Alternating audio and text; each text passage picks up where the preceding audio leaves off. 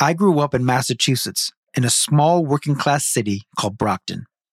My friends were diverse and hailed from all over the world. Kids from the Cape Verde Islands, Haiti, all across Latin America, and even Europe. The classrooms that I shared with them were diverse, but the folks at the front of the classroom, not so much. In fact, it wasn't until I was in 10th grade that I had a teacher who looked like me, a phenomenal Black woman named Miss Wolder. I never had a Black male teacher.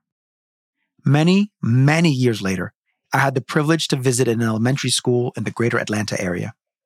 These kids were growing up in an environment where they would not share my experience. There were Black men and women at the front of virtually every classroom in this school, and many of these educators carried the title doctor at the front of their names. As I walked those halls, I was struck with the idea that these young people would never question their right to belong in that academic space, that they were growing up having role models who looked like them to show them a path forward in education and beyond. Today's guests are committed to making education a more sustainable career for Black men and ensuring more young people have an experience similar to what I observed in Atlanta. As we saw other people taking off, I think BLOC found us and was like, hey, you want a jetpack? Because we can go too. I was in a school system, my first year teaching in Kansas City, that really beat me down emotionally and mentally. And I did not feel competent or worthy to stand in front of kids. If it weren't for BLOC, I wouldn't still be teaching.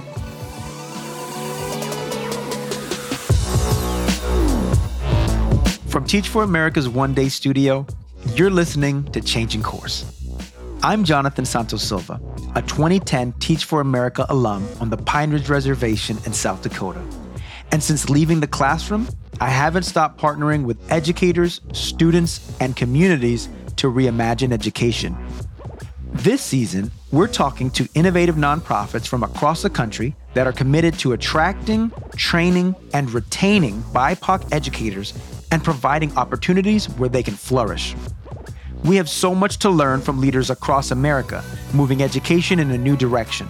And a change in course will happen one school at a time.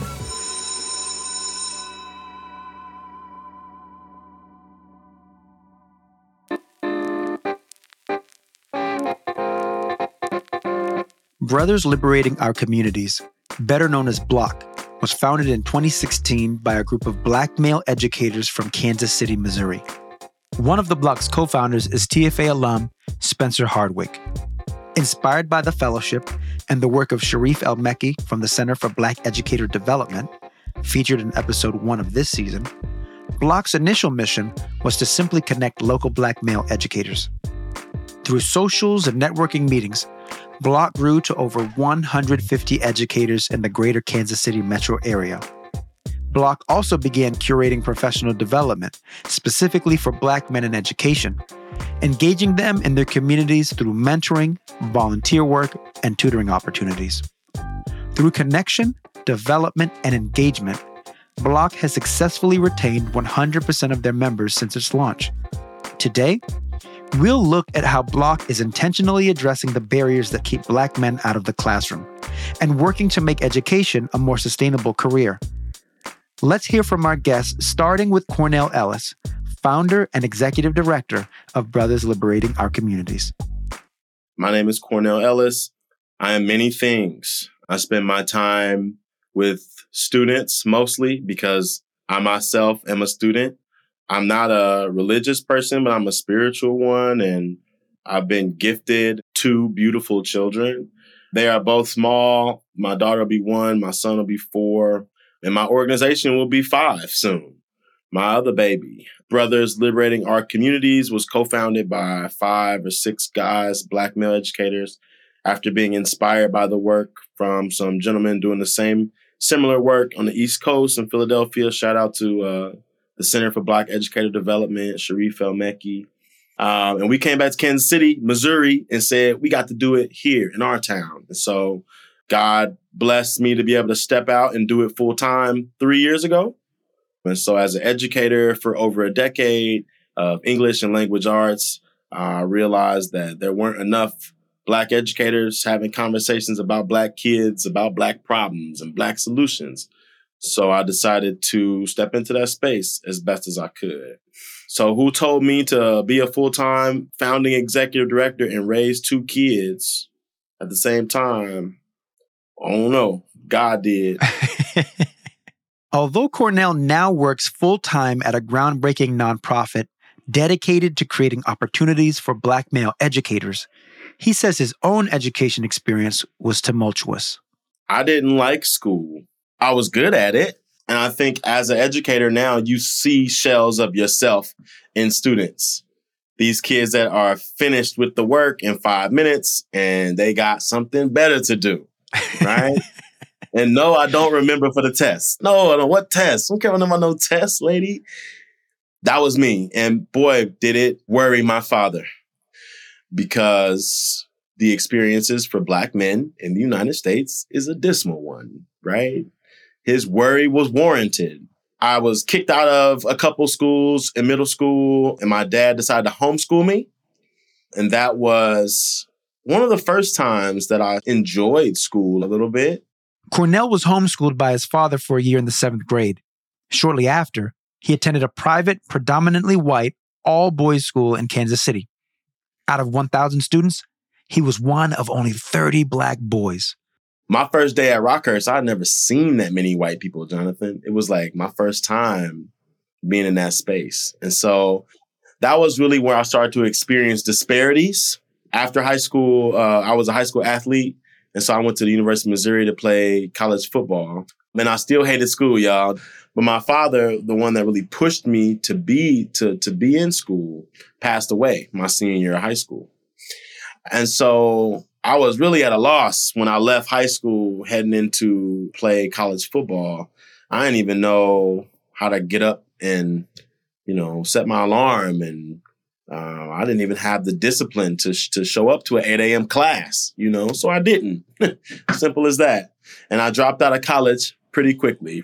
I was struggling with depression and anxiety and grief and trauma, and I didn't even know these things really even existed yet as a young 21-year-old, 20-year-old kid. And I actually got a phone call from a local university here in town to ask me to come back and play football again. They called me and said, "We want to pay you to come back and finish your degree." I said, "There ain't nothing but God." So I showed up on campus and got a couple history degrees, won an award for best history student, and finally realized why I didn't ever like education. His realization may seem obvious in retrospect, but it represents the experience of so many Black students across the country. I was standing or sitting in classrooms led by people that didn't look like me, reading about people that didn't look like me, and hearing implicitly that I didn't belong in a system, didn't contribute to a society that I lived in, and that I didn't have anything currently to live up to or to have any type of motivation towards. And whether that message is explicitly told or implicitly told to children across the country as students, it's a message that's received, no matter what race or ethnicity or identity you hold. So I decided that being an educator would be the best way for me to change that narrative. And so I started teaching. And like I said before, as a teacher, I was the only Black man in the school teaching a certified content. I was the middle school English language arts lead. And I coached a team of 4 white women. Most of them had bias and prejudice that they still had not overcome in terms of even recognizing me as a legitimate leader and a valid voice in the English language arts space. And so I knew if it wasn't acceptable for me, it shouldn't be acceptable for other men that look like me. And I also knew that if I was making this type of impact, that other men were also making that type of impact. And conversely, I also knew if I was going to leave and create a vacuum of that impact, then the other Black men that I saw in a revolving door year after year after year after year. After 3 years at my previous school, I was the most tenured Black man in the building, So I knew that when I leave, that impact is felt also. And so for me, it was an easy conclusion. If we can increase the impact that people like me have on school buildings, maybe we can change the way schools look and change the way school outcomes are perceived. From your vantage point, having been in the classroom, having been a leader in the school setting, and now supporting the development and the retention of Black male educators, what do you see as some of the unique challenges that Black men face in education? They're not unique to all educators' problems. They're exacerbated and unique because of our unique identities, right? All teachers deserve more money. When you think about the positioning and the context that I have in my family as living in a patriarchal society as the breadwinner, quote unquote, and then also living in the midst of generational poverty, where as a Black male with a dead father, a widowed mother, right? What is now my role as with one sister? What's now my role as the head of the household, essentially, of two households, right? And now as an educated executive, how do my expectations multiply tenfold for what I'm able to provide for not only my own family, but for the community around me and for the betterment of my extended family, right? Money is one thing, right? I think school environment and navigating dominant white spaces is another. As two men with locks, right? We still have to understand that people call them dreads, right? I do consulting at local school districts. These young Black boys come up and hug me for no reason. Mm-hmm. They ain't never seen me a day in their life. And they're hugging me, right? First graders, kindergartners, because they're lacking something, right? And whether or not they're supposed to get it at home or whether or not they're supposed to get it at school is up for another conversation. I'm going to give it to them wherever I am, wherever I find them, right? And so there's two issues there uniquely that then we can dig into, right? One, there's a unique positioning among white colleagues, white female colleagues, white female higher-ups. And two, there's a socially emotional disposition that I have to take on as the surrogate fathers, uncles, and brothers for every Black kid in the school. And not just Black kids, every kid in the school, right? So we'll dig through one first. As a lead for a middle school English language arts department, my authority was questioned and my knowledge was at every turn attempted to be invalidated. Well, because you, in many ways, you referenced it as two brothers with locks, that physical profile, that phenotype, their probable experiences, you were maybe the behavior specialist at the last school. Maybe. To be not only in academics, but then to be in English language arts certified as the head of the department or the lead, that goes against probably most of those women's experience. It's not a common experience to see a brother like you in the classroom, never mind in a leadership role. And their experiences translate to their beliefs. And so now, right, and this is where the pie gets baked.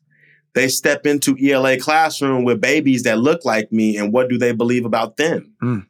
Because what you believe about me, while you're going behind my back to talk to my manager about what I asked you to do in a meeting and what decisions I've made about curriculum in order to ensure that it's right and that it's valid and that I'm doing what I'm supposed to be doing.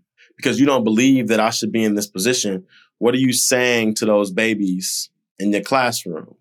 Implicitly or explicitly. Right. You may have never, ever told a Black kid in your life that he was dumb. Have you ever told one that they was a genius? Sometimes it's about what you don't say. Right. I literally told a young Black girl this morning, "Look, girl, you are the smartest kid in the room." Anybody ever said that to you? And I had to fix myself because like, "You the smartest girl in the room." I said, no. Smartest person in the room. Anybody ever told you that? She said, "No, not really." So, girl, I've been sitting here for 15 minutes and I can tell you're the smartest person in the room. And don't you ever forget it. I said, they ain't never even been told that. Right. So while you may not be calling your kids felons, are you calling them engineers? And so the second piece for me is then, what is that social emotional health for me as I'm pouring into kids like that constantly, daily, repeatedly over years, decades? Right. What type of toll does that take on me?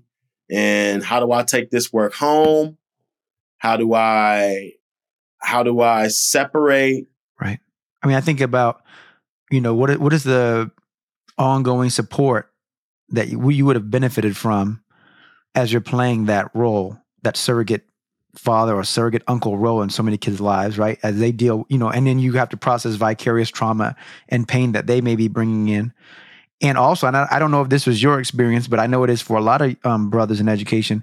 Then there's the unpaid role that you may be asked to play in the school as the chief disciplinarian. Every single behavior becomes a Mr. Ellis problem, as if you're not also doing curriculum, teaching classes, leading your team.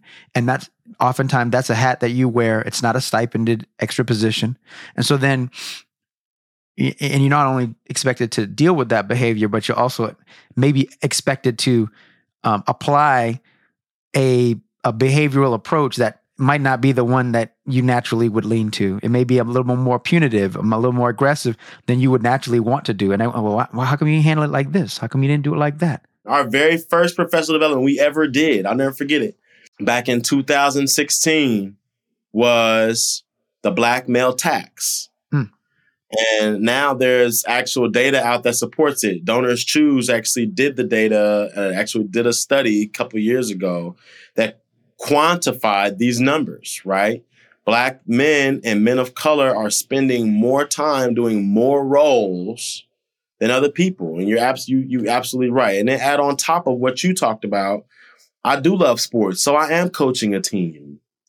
I do appreciate equity and diversity. So I did found an equity and diversity committee here, and I'm the chair, and I create PD for equity and diversity along with my ELA team.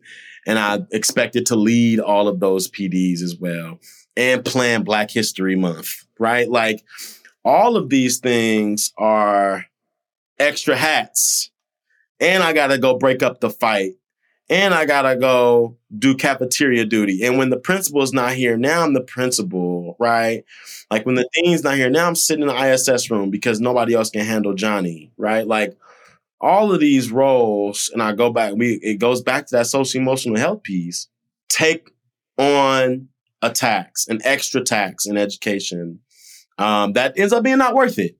I'm already not getting paid for it. I make $38,000 as a starting educator. This ain't worth not only my time. I'm at school from 6 to 6, but now I literally am in tears at night, and I can't do that. So one of the questions you asked was like, how does that support look? What is the support that I would have needed?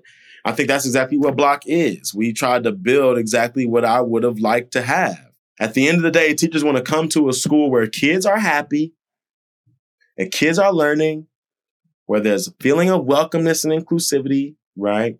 When those feelings are present for your staff, they're present for your students as well, right?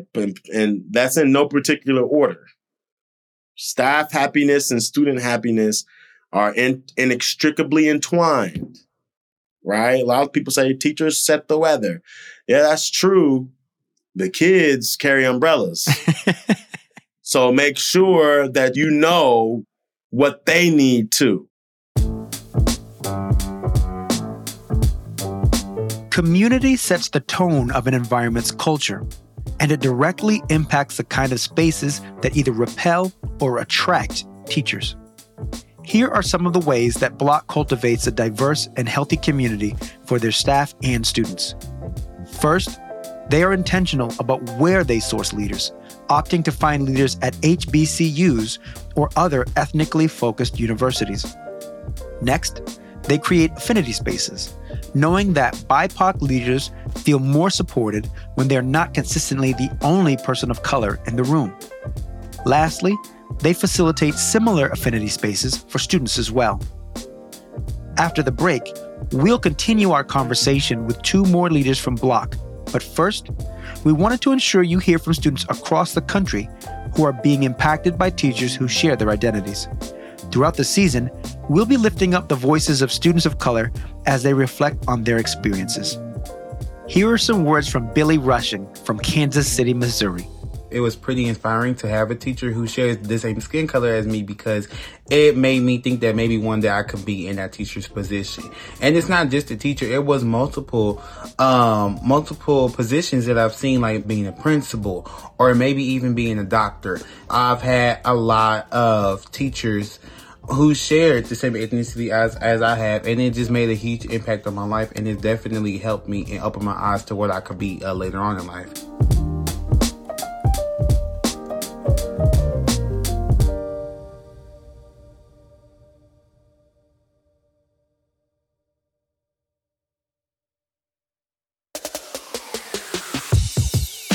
Let's meet our next guest, starting with Spencer Hardwick, a 2011 Dallas-Fort Worth TFA alum.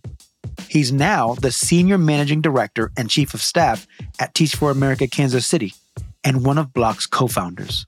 My name is Spencer Hardwick. I am a Christian, a father, a husband, and from Kansas City, Missouri, born and raised. And I also fashioned myself to be an educator, even though I haven't formally been a teacher for the past few years. I've been at Teach for America, helping to cultivate, recruit, and train educators. And so I host a lot of different roles internally within the organization, but the essence of all of it is in service of helping educators in Kansas City, in and around Kansas City, and frankly around our nation, do what they do best.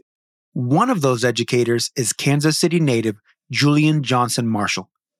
He is the Educator Development Program Manager at Brothers Liberating Our Communities. I am first and foremost a father to a beautiful 2-year-old girl. I am a minister. I currently serve as a high school English teacher, but that's not the extent of my teaching. I am a hip hop believing, Jesus thumping, love speaking, loud talking Black man from Kansas City. And that's just kind of how I move. Julian, Spencer, and Cornell have a unique connection. They all attended the same prestigious high school. I think our experience as learners was a lot of times defined by having to put on for your race, right? Because we were granules of pepper in a sea of salt at the school we went to. So you have to put on for your race, but at the same time, we're doing that level of identity work. We also had to combat the aggressions, and I don't even want to say microaggressions, like the aggressions that we did not belong in that space, that we took space from someone else. For me, those aggressions kind of followed me with where I went to university. But it was at university that I found a vision of what freedom could look like inside of the classroom, because that was when I had my first Black male educators. 4 or 5 years later, it was that same educator that I met, Dr. Casey Majay and Dr. Ryan Kelly. Those two guys coming out of graduation were like, if you're not going to be a lawyer, I think you should teach. And that's where I went. And here we are 7 years later, yeah, they were right. I definitely should have taught. Should have been my major. I had the privilege of attending a number of different schools and school systems, charter schools, the local public school district, and a private school. And so I was privy to a lot of the different education experiences in Kansas City. And by the time I got to college, what I noticed was a lot of folks that had come with me on different parts of that journey in and outside of the school weren't in college alongside me or pursuing different trajectories that are traditionally post-high school. And I noticed that a lot of the folks who were getting the least traction along that pathway looked like me and frankly had a lot more talent than I did. So a lot of brothers, sisters that I came up with were not getting to these places that were ordained as success by society. And I wonder why that is. I really struggle with it because I knew these cats were smarter than me, had more talent, but for whatever reason, the great algorithm that was our education system was putting me in these spaces and not folks like them. And so similar to Julian, was supposed to become a lawyer in a lot of different ways, but knew that I needed to further investigate and interrogate why it was that the system had failed so many of my brothers and sisters and peers that I'd come up with. Mm-hmm. And so that led me to teaching and getting a front row seat into better understanding what the profession was, what were the obstacles within the systems that were preventing what I thought were getting the folks that need to be at the schools in different places beyond high school, what was preventing folks from unlocking those avenues. And, being that Cornell and Julie and I all kind of came up together, I think we had a similar value set. And in some ways, I'll say the BLOC found us. Cornell is the original founder of the BLOC, but I think the idea of who we were as Black men navigating our education system, it became a natural vehicle for us to better explore different ways to create spaces and advocate for something that we've seen since our own schooling experiences. Yeah. I think similarly, because I don't know where you went to elementary school, but like it wasn't until I was maybe in like 6th or 7th grade that my student populations were diverse. Like I'd had white teachers, but like for the most part, I was going to school with all Black and brown folks. And then it was somewhere around middle school that it changed. And I saw that switch happen. And I saw other folks that didn't look like my friends and look like my family start to take off academically. As we saw other people taking off, I think BLOC found us and was like, hey, you want a jetpack? Because we can go too. And like, I wouldn't still be a teacher if it weren't for BLOC. If I'm going to be completely honest, I was in a school system my first year teaching in Kansas City that really beat me down emotionally and mentally. And I did not feel competent or worthy to stand in front of kids. So if it weren't for BLOC, I wouldn't still be in the system. I wouldn't still be teaching. BLOC strategy has 3 layers: connect, develop, and engage. The first layer, connect, involves social spaces where Black men can come together to talk shop and find solutions for issues in their classrooms. Guys can just come and talk about their kids, talk about their biological kids, the kids at their school, watch the game, hang out, celebrate the successes. The second layer, develop, goes beyond the typical professional development. Instead of discussing lesson plans and school protocols, PD at BLOC looks more like discussing real-life experiences of Black and brown men and children and figuring out what's needed within the classroom. So this year, we have embarked in a professional learning journey called The Break. It's where we use hip-hop culture to set the conditions for authentic learning and expression. This professional development journey is all rooted off of Kendrick Lamar's Mr. Morale and the Big Steppers. How do we set the conditions for authentic learning? Like, what do we need as adults? What do kids need just to be authentic in a space? Those are conversations that we're not always having inside of the school, right? The final layer is engage. We engage beyond just let's kick it and let's give you a couple tools that you can use tomorrow. How do we keep you engaged in the process of learning? One of the cornerstone fellowship programs BLOC offers is Akoma Ntoso, where participants meet monthly to further their education through one-on-one coaching, individualized learning tracks, and leadership development. Akoma Ntoso is a West African symbol that means linked hearts, right? So before we talk about the technicality of what happens in this fellowship, let's first root in the liberation of the heart space. All right, let's first root there. This fellowship is for burgeoning and for even like myself, seasoned educators, right, who want more, who just want more, who want a deeper connection to the work that they do. Okay, BLOC's whole thing is like we want to liberate our community. But when we say liberate, what are we trying to liberate? The ways of thinking, the ways of feeling. Right? How do we navigate identity? How do we feel free inside school and learning spaces and environments? So that linked hearts idea is for the folks that are in the fellowship. You are linking your hearts with the other fellows. You are linked to a mentor. You are linked to the fellowship director, and you are linked even further to the legacy of continuing education. Right, in the Black and brown community, and what education really means for us. Right, we know it to be the great equalizer, and we also know it to be the great stratifier. right? But there is, Khalil Gibran said, the teacher that is indeed wise does not bid you into the house of his own wisdom, rather entreats you to the threshold of your own. Yep. Bingo. So how do we push, right, educators to see the value and the wisdom of their own experience, right? So I want to start there, right? Because that is the heart space. That is the heart of this fellowship. Now, technically, what the fellowship provides is financial support to go get a degree, to go get your next degree, right?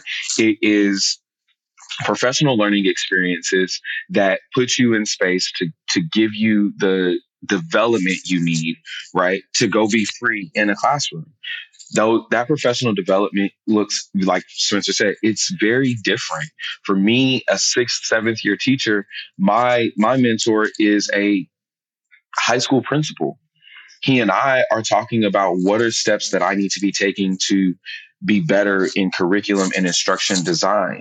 Whereas my fellowship brother is a director of admissions and his mentor is a dean of students, right? They're talking about how do we keep connections with families and supporting families and feeling like the school is a place where they can feel safe to come and drop their kids off, right? So it looks very different for what you need professionally.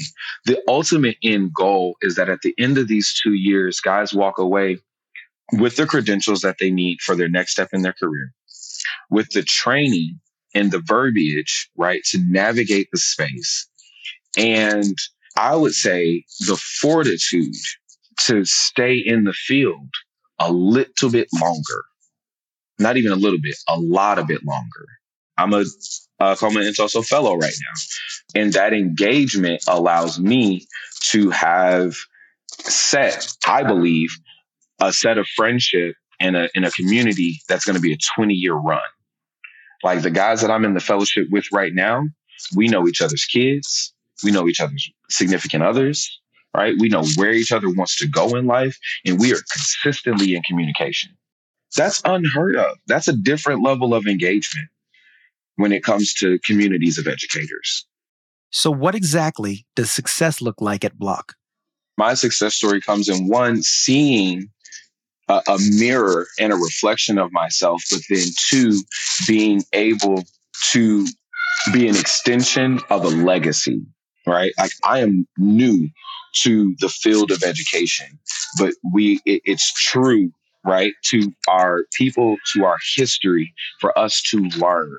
So I think there is a legacy of recognizing genius and pulling that genius out of young people and out of the adults in our space that makes the BLOC success story so important, right? Because we get the mirror and we get the legacy, and you get to build into it, and you're active, you're an owner of it, right? You're not just a participant, it's yours. This is a very personal experience. So that's the exciting gambit of what the BLOC, and I think this is all about, is chances are, if you listen to this podcast, you've read some statistics and know how, the Black experience is complicated by how we show up at work. I think what's really, uplifting about the BLOC is that it creates a pathway for us to do that work in the way that we were designed by God to do, while also over time having a more meaningful, effective and purpose-driven role that lasts longer in that school system. I call it the Wakanda paradigm. We've all seen superhero movies. We've all had Black folks in movies for quite some time. We've had Black directors, but seeing it all together, it was kind of like, dang, you could do it like that. You can write a script like that. You can have, a villain character like that. You can have superpowers like that. I would argue that a similar phenomenon occurs when teachers of color more generally, but especially Black men, are in these classrooms. I've had more than a few students kind of have come up to me later and say, I want to be a teacher.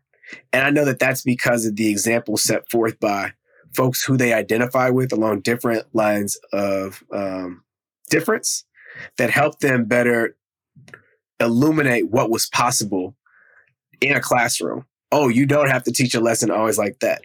Just like as Black Panther, what makes it special is that it's still a movie, still a superhero movie, still a Marvel movie, but it's different.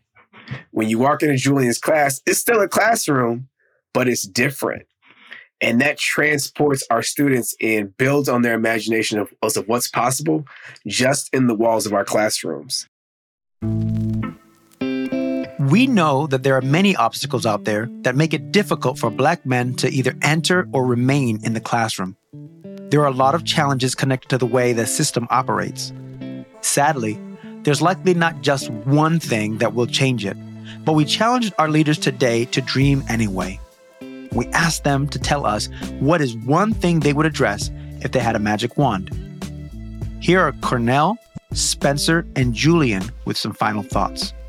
Instead of saying this school has this many PhDs and this type of academic quality was on this ranking list, this student body is incredibly diverse. And as important as the product is inside a child's classroom, who they're learning alongside and what context they're learning in matters equally, if not more.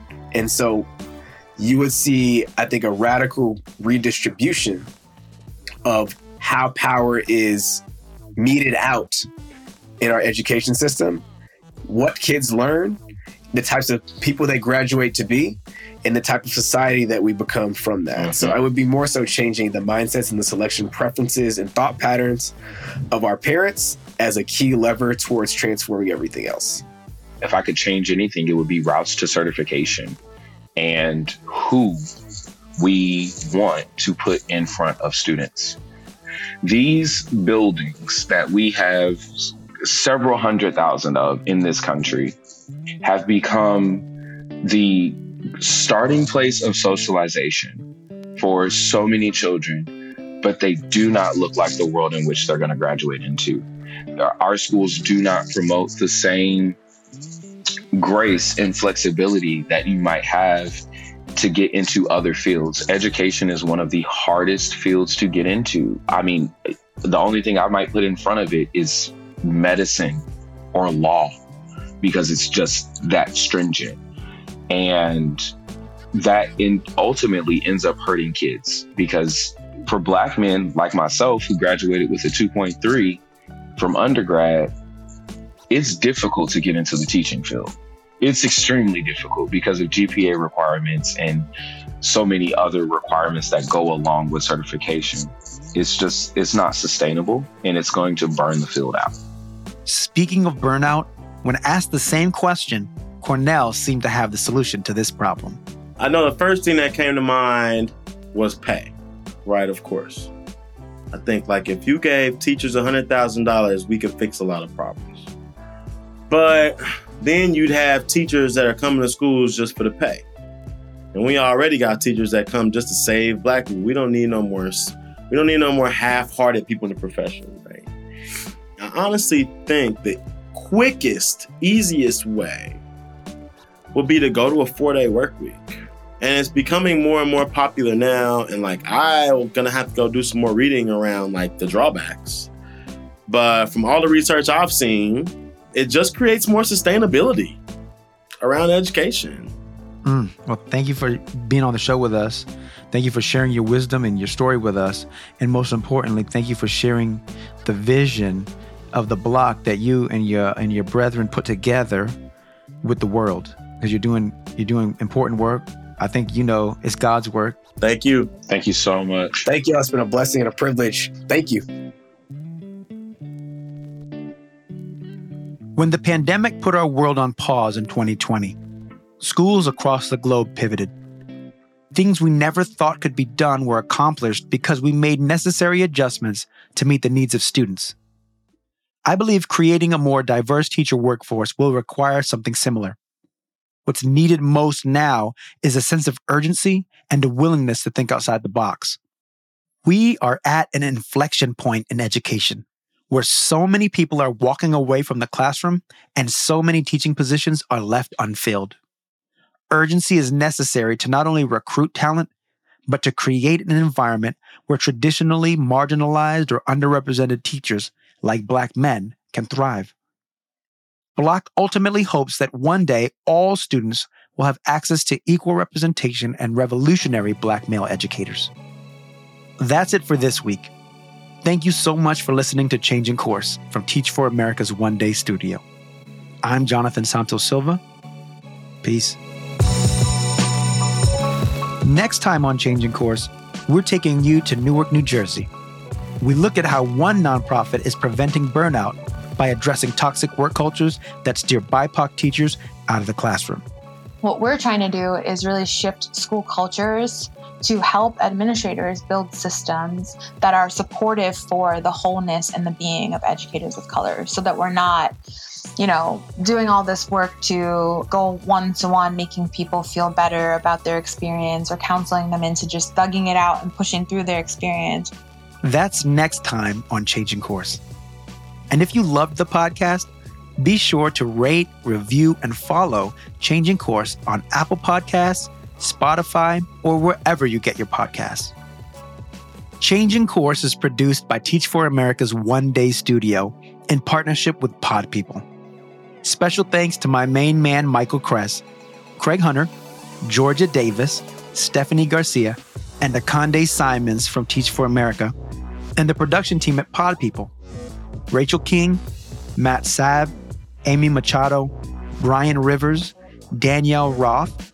Shout out to Chris Jacobs and Shanice Tyndall, and Carter Wogan.